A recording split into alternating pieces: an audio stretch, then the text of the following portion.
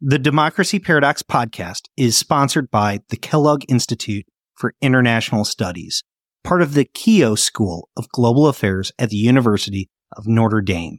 The Kellogg Institute has a 40-year history of excellence in advancing research and education on global democracy and human development. Learn more about the Kellogg Institute, including its world-renowned visiting fellowships for scholars at various stages of their careers at kellogg.nd.edu. The Iraqis suffered so heavily, and not just because of the 2003 war. The first war in 1991 inflicted terrible damage on Iraq, and then the next 10 years of sanctions immiserated, the population and inflicted an especially punishing blow on Iraqi women and children. Welcome to the Democracy Paradox podcast. This is my daddy.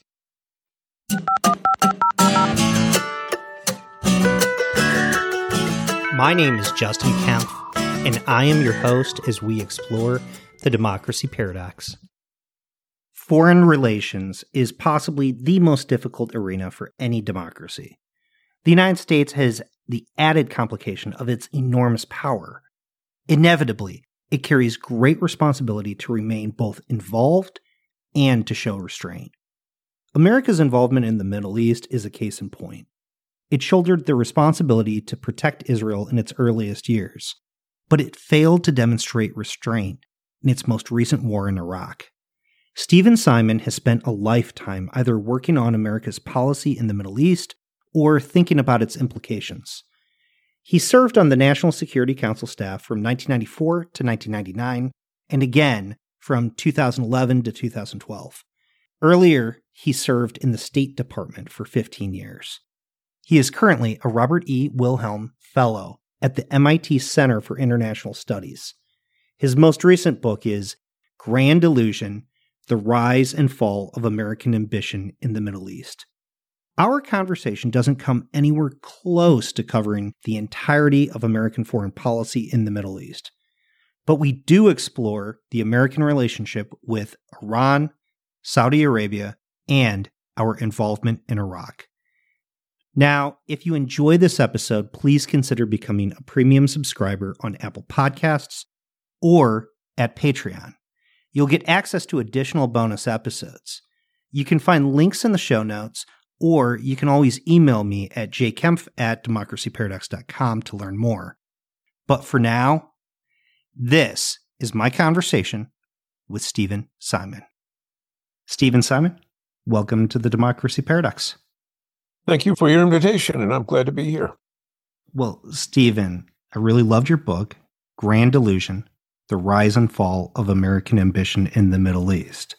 It was a very wide, encompassing look at our foreign policy dating all the way back to the Carter administration, and even before that in the preface. In the book, you have this interesting quote that gets very personal. You write, "This is not the book I set out to write," and it reflects a skepticism that surprised even me. When did you realize your views about the Middle East and our foreign policy there had changed? I think the realization hit me in the process of writing the book. I had been a proponent of most of the policies that I criticized very heavily in the book, and an admirer, in fact, of many of the individuals whose performance as policymakers or advisors I criticize. I'm not really sure to what I should attribute this change. I mean, in part, it was thinking about things that I hadn't thought about critically in a long time. It had to do with accessing documents from past epochs in foreign policy making regarding the Middle East that if I'd ever seen, I hadn't seen them in a long time. And I was struck by the documentation of the events that I discuss. And I think, lastly, I hesitate to say this, but it's just age. The process of aging, I think, changed my perspective on things. And to some extent, I suppose it amounts to a caricature of, the retired policy official who, looks back on his past and begins to question everything. But my review of the record really, I think, tends to support this skepticism that began to seep in and ultimately really inform my recounting of this long period in U.S. involvement in the Middle East. So the book is very expansive. It touches on a lot of different countries, and it touches on a very long period of history. I mean, it goes from the Carter administration all the way through the Biden administration, or the first year or so of the Biden administration. Because it starts with the Carter administration, it's difficult not to begin with Iran, because it plays such a pivotal role throughout the entire American foreign policy in the Middle East. But what I found interesting was, in your account of Iran, we didn't demonize them as much as I thought we did immediately after the hostage crisis. I mean, maybe I'm saying that wrong, because after the hostage crisis we did, but there was a period where we thought we could see them as a potential ally. Could you talk a little bit about how our views on Iran have evolved, particularly in those first few years during like the Reagan administration and the Bush administration? Yeah, sure. Attitudes towards Iran were fascinating in that period. It's gratifying that you picked up on that. The Carter administration believed that they could salvage something from the wreckage of the U.S.-Iranian relationship as a consequence of the Islamic Revolution in Iran in 1979.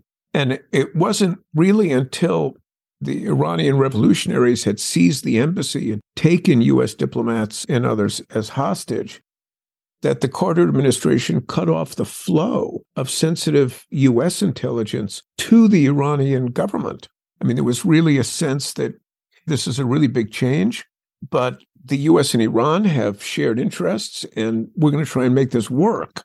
Well, of course, that didn't, in fact, work. And the manipulation of the crisis by the Iranian leadership in a way that led to the taking of the hostages was intended to jam any efforts by the United States to strike a deal or some kind of continuing favorable relationship with the interim government that followed the departure of the Shah. Now, after that, the Carter administration became much tougher-minded than, in fact, most people recall. And they thought seriously in terms of staging some kind of counter-coup that would sideline the revolutionaries in favor of a more moderate successor government to the Shah that never, emerged. What's really interesting about the period immediately after Carter, or even during his last year in office, was the role of the Reagan campaign. And of course, this has been in the news just over the past couple of days. A former U.S. diplomat has come out and essentially confirmed stories that had been circulating for a long time and assembled into a coherent narrative by a professor at Columbia University named Gary Sick.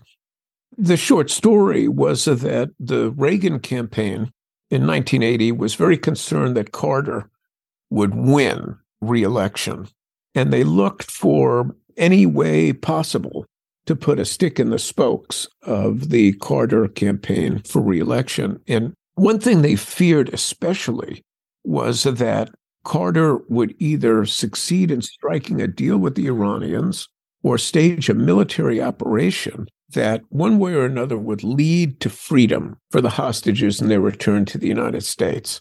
And if either one of those things worked out, the Reagan campaign, anticipated that Reagan would lose. But Reagan, according to Gary Sick, and that I corroborated in writing the book, carved out a back channel to Iran.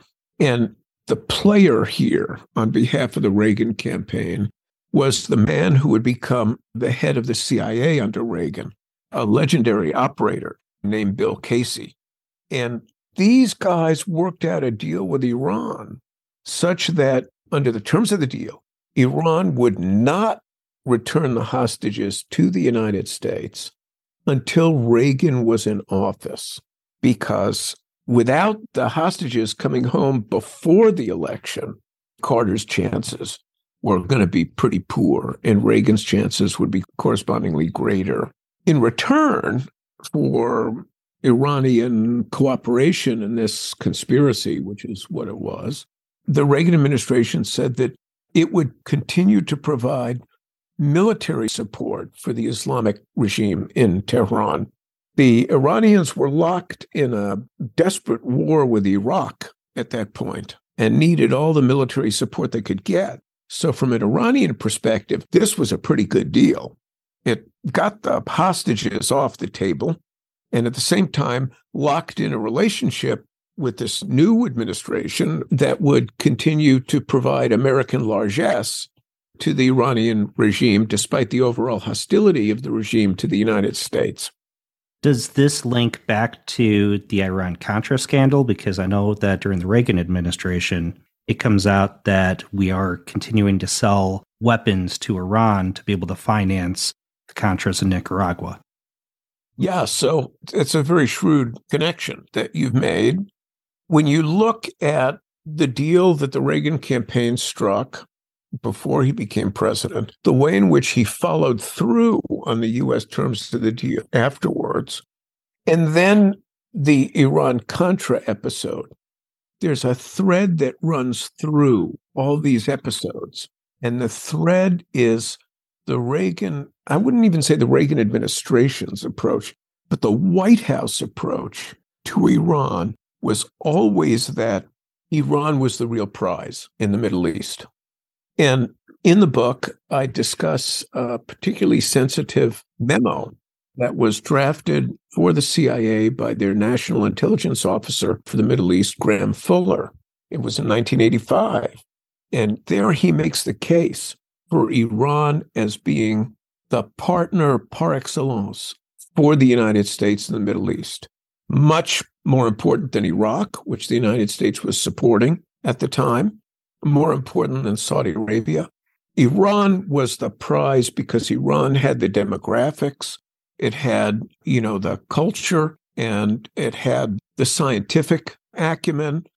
It had a lot of virtues that made it the more important country in the view of these analysts for the United States going forward. And we all remember Reagan as being really tough-minded and sort of against America's enemies, including Iran, a really tough guy. But actually, he took huge risks to support Iran. And the Iran-Contra scandal that you referred to sort of capped that litany of risks that he took to try to refashion the U.S.-Iran relationship. I'll just add to that by way of nuance that, Reagan's approach to the Soviet Union was very similar because Reagan looked at the Soviet Union and he said, something, this is a failing regime and it behooves the United States to establish a working relationship with this regime because ultimately it was going to fail and the United States should at that point have good enough relations with whatever the successor government was to get overall U.S.-Russian relations on a really sound footing. And also, as the existing regime, the Soviet regime, faded, reduce the risk of conflict with this fading regime, because it's a very, very dangerous time in international relations when you have a regime that's fading and very concerned about its security. So this was a shrewd policy, and it resulted in this close relationship that Reagan formed with Gorbachev and ushered in a peaceful end to the Cold War. Well, Reagan looked at Iran in the same way. He saw the Islamic regime as one that didn't really have legs. It wouldn't last. And as in the case of the Soviet Union, it would make a lot of sense for the United States to have a relationship with this regime so that as it faded, there would be no conflict and the U.S. could restore the kind of relationship it had with Iran under the Shah. When did the relationship really go south then? Because publicly, Reagan was very hard on Iran, and every president since Reagan has been publicly hard on Iran. But as he just mentioned, that privately there were overtures, there were efforts to be able to create dialogue. There was a sense that maybe we could work with this regime. or set us up to work with the regime that comes after the Islamic Republic. When did we just decide that there was no opportunity for reconciliation? So that's an intriguing question. When did the balance shift? So I'm tempted to say that it was during the Clinton administration, where there was a disastrous collision of misperceptions between the United States and Iran, and the emergence of domestic politics as a factor in both countries in shaping their policies towards one another. So why? Well, the Iranians were looking to restore some sort of relationship with the United States. And the power player in Iran at that time was a guy named Rafsanjani, who since passed away. And he was a stalwart of the regime and a stalwart of the revolution and all that. But he was also a keenly pragmatic player, who thought that Iran's interests would be best served by some sort of accommodation with the United States. And at that time, there were economic interests at stake, particularly the possibility of large-scale U.S. investment in the energy sector through Conoco and other commercial deals that were not negligible. They would have been important for Iran at that time. So the Iranians were kind of incentivized, and they sought to follow through via Rafsanjani, who had his foot in the pragmatic camp and in the revolutionary camp, so he had a lot of credibility. At the same time, however, Iran was plotting to attack Jewish targets, not just in Israel, but in particular in South America. And in really quick succession, the Iranians attacked 2 Jewish targets in Argentina, and they killed a lot of people. These were horrific terrorist attacks. And one gets the impression, reading the documents of this period, that Rafsanjani just didn't get it. In other words, his attitude vis-a-vis the United States was, so we killed a bunch of Jews in South America. That was important to us. What do you care? Let's do business. Well, this was not an approach that the United States could subscribe to. First, the United States doesn't like terrorism by and large. And secondly, the United States is quite sensitive to acts of violence directed against Jews. This goes back to the Holocaust and the post-war response to the Holocaust in American politics, and it extended to, retail politicking in the American system, where you have, a lot of Jewish Americans who are quite active politically and in key jurisdictions. And, they're going to look to their elected government to oppose this sort of violence against Jews. So, you had this bizarre disconnect between Iran, which thinks that, they can enjoy good economic relations with the United States, while, massacring Jews who posed no threat to the Iranian regime or, the state of Iran, what have you. These were just ordinary civilians in a different continent. And they thought they could eat their cake and have it too. But that wasn't going to work within the U.S. system. And this excess, on the part of Iran really jammed the Clinton administration's ability to do anything with Iran. So this in turn led Congress to get involved in ways that would make a reconstitution of relations with Iran extremely difficult to carry out. And the Clinton administration had no choice, really, but to go along with these congressional actions.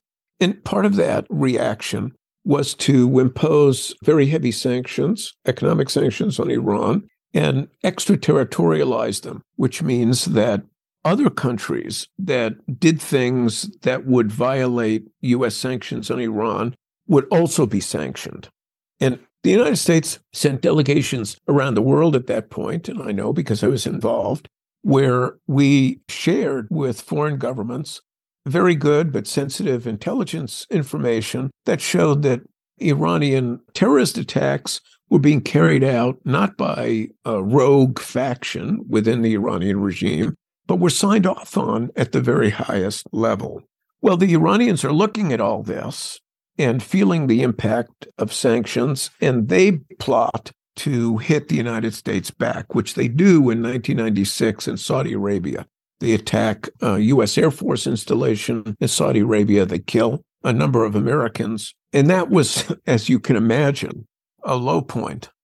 Now, the Clinton administration thought that there might be a way to recover the situation because within a year of that bombing in Saudi Arabia, the Iranians elected a new president, a guy named Khatami, who made some very promising gestures to the United States and Saudi Arabia and in other countries, which held out some prospect for recasting of U.S.-Iranian relations. But at the end of the day, it didn't really pan out because the sanctions against Iran had been passed by Congress. And Congress was not impressed by the conciliatory gestures made by this new Iranian president. So there wasn't really much that the Clinton administration could do just as an executive matter. Congress really held the whip hand. So I think at that point, things were destined to continue on a downward trajectory. There was, I should say, one episode that took place in Afghanistan. And this was during the second Bush administration. The Iranians offered to be helpful in the U.S. effort to control the situation in Afghanistan after the invasion of Afghanistan in the winter of late fall of 2001. And if you talk to diplomats, American diplomats who were involved at that time, they were very impressed by the pragmatic approach of their Iranian counterparts and the clear desire of Iran to be helpful in managing what was a very chaotic situation in Afghanistan at that time. But perhaps in another one of these turning points, the Iranians once again stepped on their shoelaces because Iran had put under house arrest al-Qaeda people who fled from Afghanistan into Iran.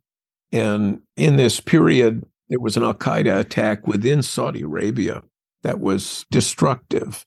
And the United States picked up through a communications intercept what was, in effect, a message of congratulations from one of these al-Qaeda people who was in house arrest in Iran, sent to the attackers in Saudi Arabia. The George W. Bush administration, they went bananas when they saw this, and they interpreted it as evidence of Iranian collusion with these al-Qaeda people. And then that led to the axis of evil speech and all that. So maybe that was another turning point. But I think the narrative is every time it looked as though there might be some basis for more amicable relations, even in a compartmented way, where the two countries sort of agree to disagree on some things, but they cooperate in other things. Every time something like that came up, there was a countervailing event that just jammed it. And both countries were back to where they started. And that's been the pattern to this day, most recently, where the Obama administration negotiates with Iran a nuclear agreement. That looks pretty good. The Iranians abide by it. They comply with all the requirements. And then a new president comes in and he just tears it up. Let me ask you about the JCPOA. You refer to it as a remarkable achievement. Why do you see the JCPOA as such a remarkable achievement? In fact, you even refer to it as one of the high marks of diplomacy in the Middle East during this period. For the United States, historically, arms control and nonproliferation have been the lodestars of diplomacy. Why? Well, because, if you're a great power with the enormous strength of the United States and the enormous reach of the United States, there's really no way for any other country to hurt you except through the use of nuclear weapons. That's just, a fact of life. So nuclear proliferation has always been a key concern, one that trumped other concerns on the part of the United States. So, for the U.S., when it looks like Iran is edging towards a nuclear weapon and the U.S. and Iran have hostile relations, and Iran has hostile relations with a key U.S. client in the form of Israel, the United States is going to get involved. They're going to say, well, let's try and hammer something out that will nip this nuclear program in the bud. And there were basically two approaches to that. One would be to try and negotiate some settlement with the Iranians that would put an end, at least for a long period, to their nuclear program, or go to war against Iran and try to destroy, their nuclear program. And from the Obama administration's perspective, the diplomatic route was much better, and much better really for two reasons. One is that it's easy to get into a war.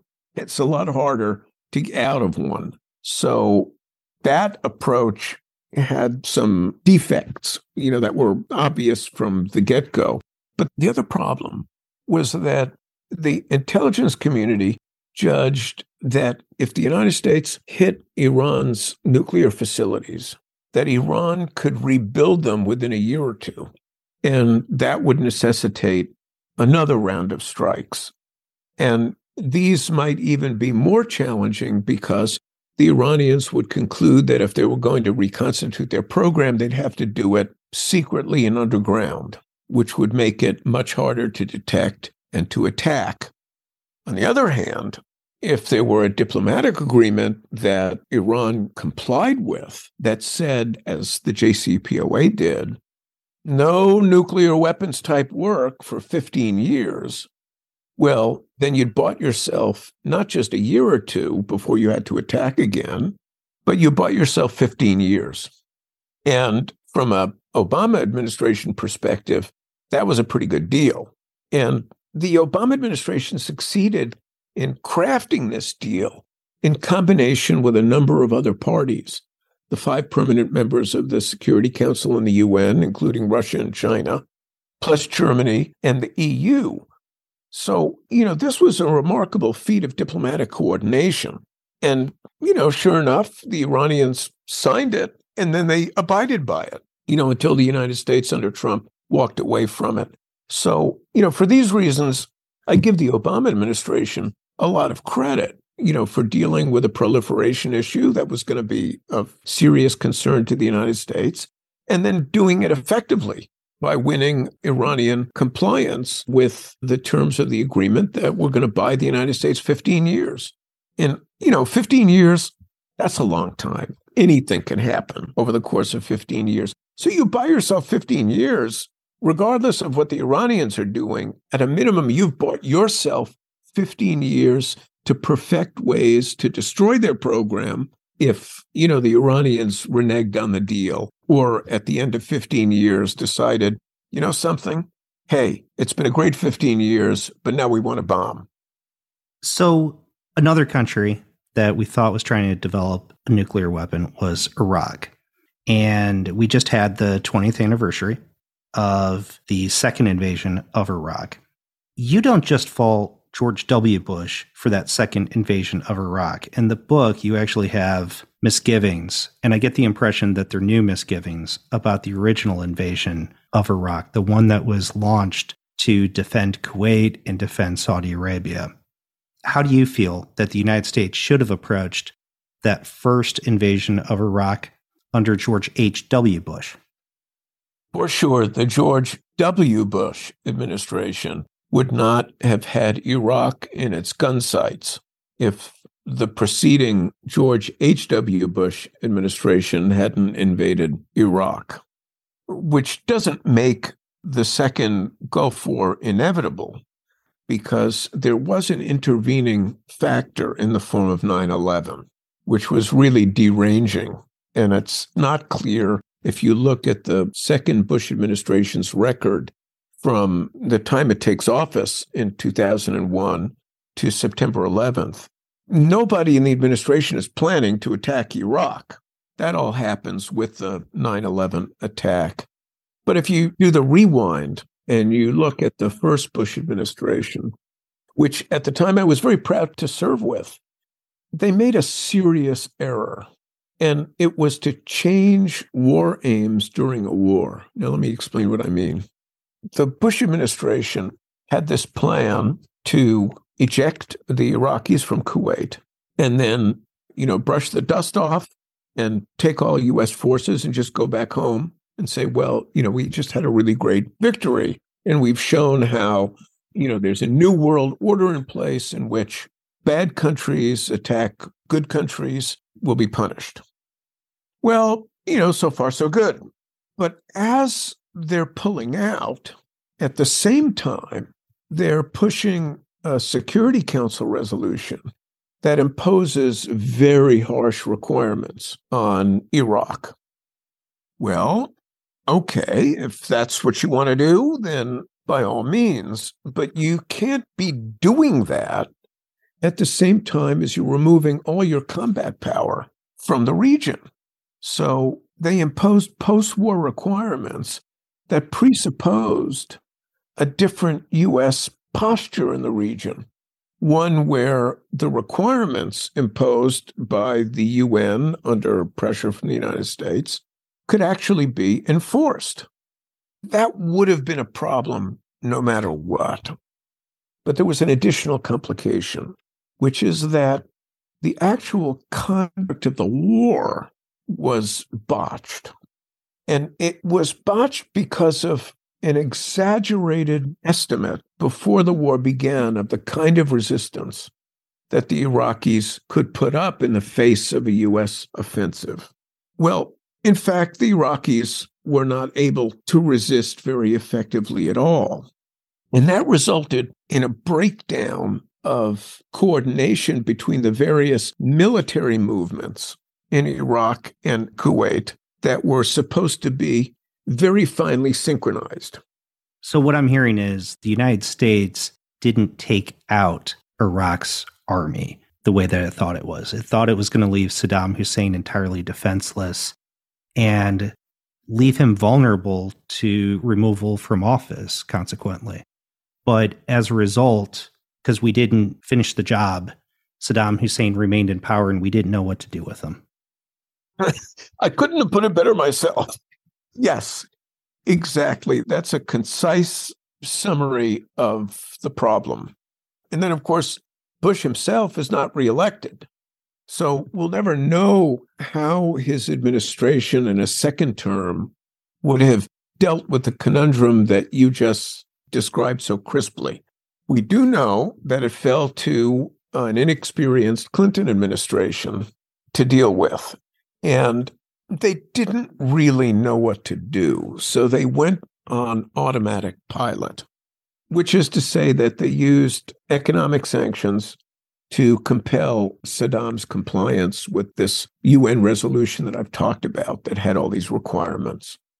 Sanctions don't work that well for certain purposes. And in the case of Iraq, the sanctions had a terrible impact on the population without really, hurting the regime itself. And that was an issue. Now, the Clinton administration, what they would say is, well, we had other fish to fry that were more important. And, what was that? Well, that was managing the collapse of the Soviet Union. Okay, the Bush administration had dealt with the reunification of Germany, but the Clinton administration had to deal with a war in the Balkans and other European security issues that, as a strategic matter, were much more important to the United States than the situation in Iraq, which looked like it was under control. But what I didn't realize until I read your book was that first Iraq war really drew us into the Middle East in a way that we hadn't been before. I mean, Reagan had sent in troops into Lebanon. We had been involved in different parts of the Middle East, but because we had those UN sanctions and the need to investigate weapons production in Iraq, it drew us into the region in a way that we really hadn't been before. And that haunted the Clinton administration and definitely led us into the second Iraq war, but also haunted the Bush administration up until that point. I mean, the question of what to do about Saddam, how do we manage these weapons inspections? How do we handle all of this? But something that I think a lot about is that the original justification for getting involved was about protecting Saudi Arabia. I mean, it started out as Desert Shield, as a way to protect Saudi Arabia from Iraq as they attack Kuwait. The idea that maybe they might actually move into Saudi Arabia or the war might spill over. And then Desert Shield turned into Desert Storm to liberate Kuwait and attack Iraq. It highlights our longstanding alliance and support for Saudi Arabia, them as an ally of the United States, somebody who we count on to be able to work with us. Recently, Saudi Arabia just reestablished diplomatic ties with Iran, and it was coordinated by China. I'd like to get your thoughts on whether or not Saudi Arabia, who we've had issues with for years now, really is still an ally of the United States today. So Saudi Arabia, strictly speaking, was never an ally. An ally, that's a very kind of specific technical thing. But the U.S. and Saudi Arabia had an important shared interest. The Saudis had a lot of oil, and its relationship with the United States threw off a lot of cash that drew many American policymakers, the business community, and so forth into the Saudi orbit. And the Saudis needed a bodyguard, and the United States provided that service. That was all fair enough. It was never a people-to-people relationship. There was never sort of a deep cultural, set of factors in play. It was purely transactional. And occasionally the relationship broke down, as it did in 1973 and 1974, when the Saudis imposed an oil embargo on the United States that had a profoundly adverse impact on the U.S. economy lasting for a good 10 years. So occasionally these transactional, you scratch my back, I scratch yours relationship broke down. Now, more recently, the U.S. doesn't really rely, as President Trump said, pretty boldly, we don't need Saudi oil anymore. It's not our oil. We don't need it. It doesn't really matter to us. And at the same time, the Saudis concluded that, they've only really got one threat on the horizon that looks like it might require a bodyguard, and that's Iran. And, as far as the Saudis could tell, the JCPOA showed that the United States isn't going to defend Saudi Arabia against Iran. The United States had some other game in mind that it was wanting to play. So the basis of this transactional relationship that began in 1945 began to fade. That to me is, a kind of a natural process, and I don't impute any ethical importance to it at all. I mean, it's just countries are doing what it is they think serves their interest. The Chinese, unlike the United States, are deeply interested in Iran and Saudi Arabia because the Chinese thirst for oil is going to be unquenchable, for the next 20 years. So, on the one hand, it shows why the Chinese are really interested in cultivating Iran and Saudi Arabia, because that's where the oil is. And it's obvious from a Saudi perspective and an Iranian perspective why they would gravitate toward China, because that's going to be the market that will ensure the survival of these respective regimes and certainly their prosperity. So, for them to turn to China under these circumstances, that sort of makes a lot of sense. And, from a Chinese perspective, and here's where I think perhaps perversely, the Chinese intervention here serves U.S. interests. Because if you're Chinese, you're looking at this rivalry between Iran and Saudi Arabia, and you're thinking, no.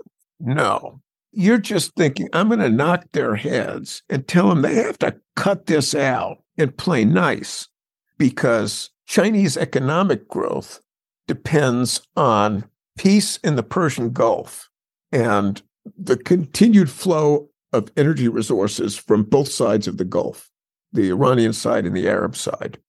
Well, if the United States' interests are served, as we have said they would be for many years, by peace between Iran and Saudi Arabia, well, what's not to like?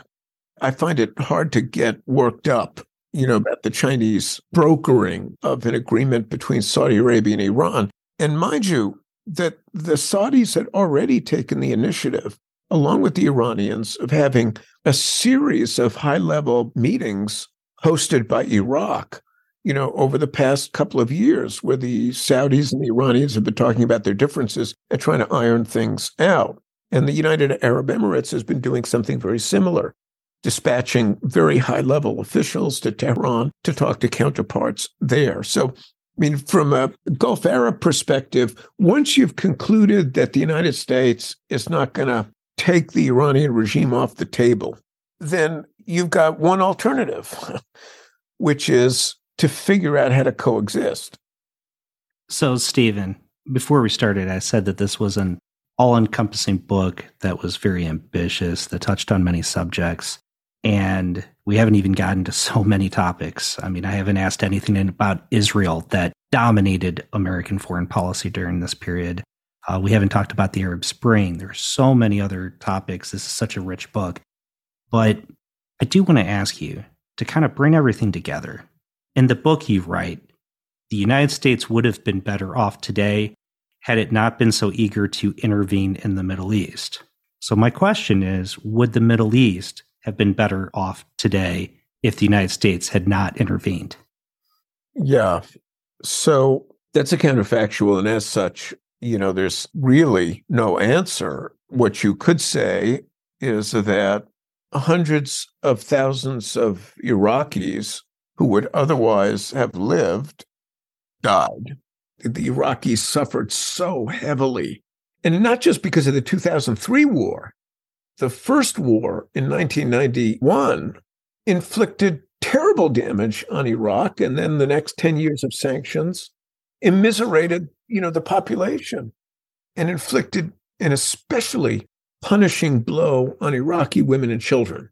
And then the civil war that followed the American invasion in 2003, God knows how many people, were killed. And then you'd have to trace the ISIS eruption in 2014 to the U.S. invasion. I mean, you can't conceive of it as being separate. And that resulted in the wholesale destruction of Iraqi cities, like Mosul, and the horrible treatment of the Yazidi people, in the Sinjar region.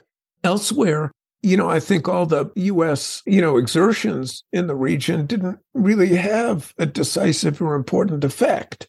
Saudi Arabia had no natural predators.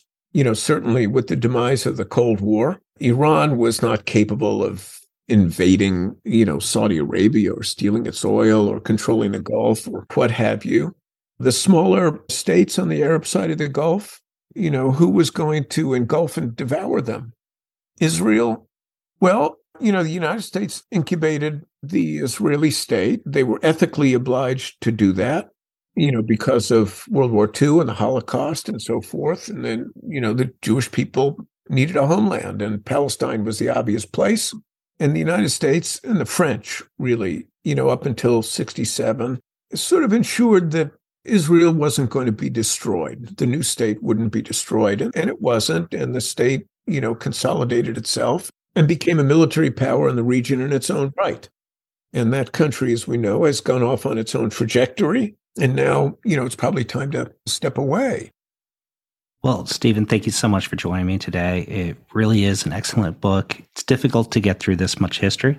And so I recommend everybody to buy the book and read it. Thank you so much once again for joining me. Thank you so much for writing the book. Well, thanks for having me on the podcast. It was a lot of fun talking to you.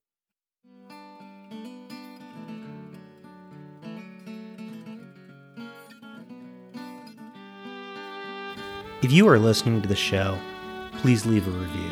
It really does help shows like mine stand out. Also, please share the show with colleagues and friends, because word of mouth goes a very long way. Facebook and Twitter are great, but really just talk about it. There's a full transcript at www.democracyparadox.com. Thank you for listening.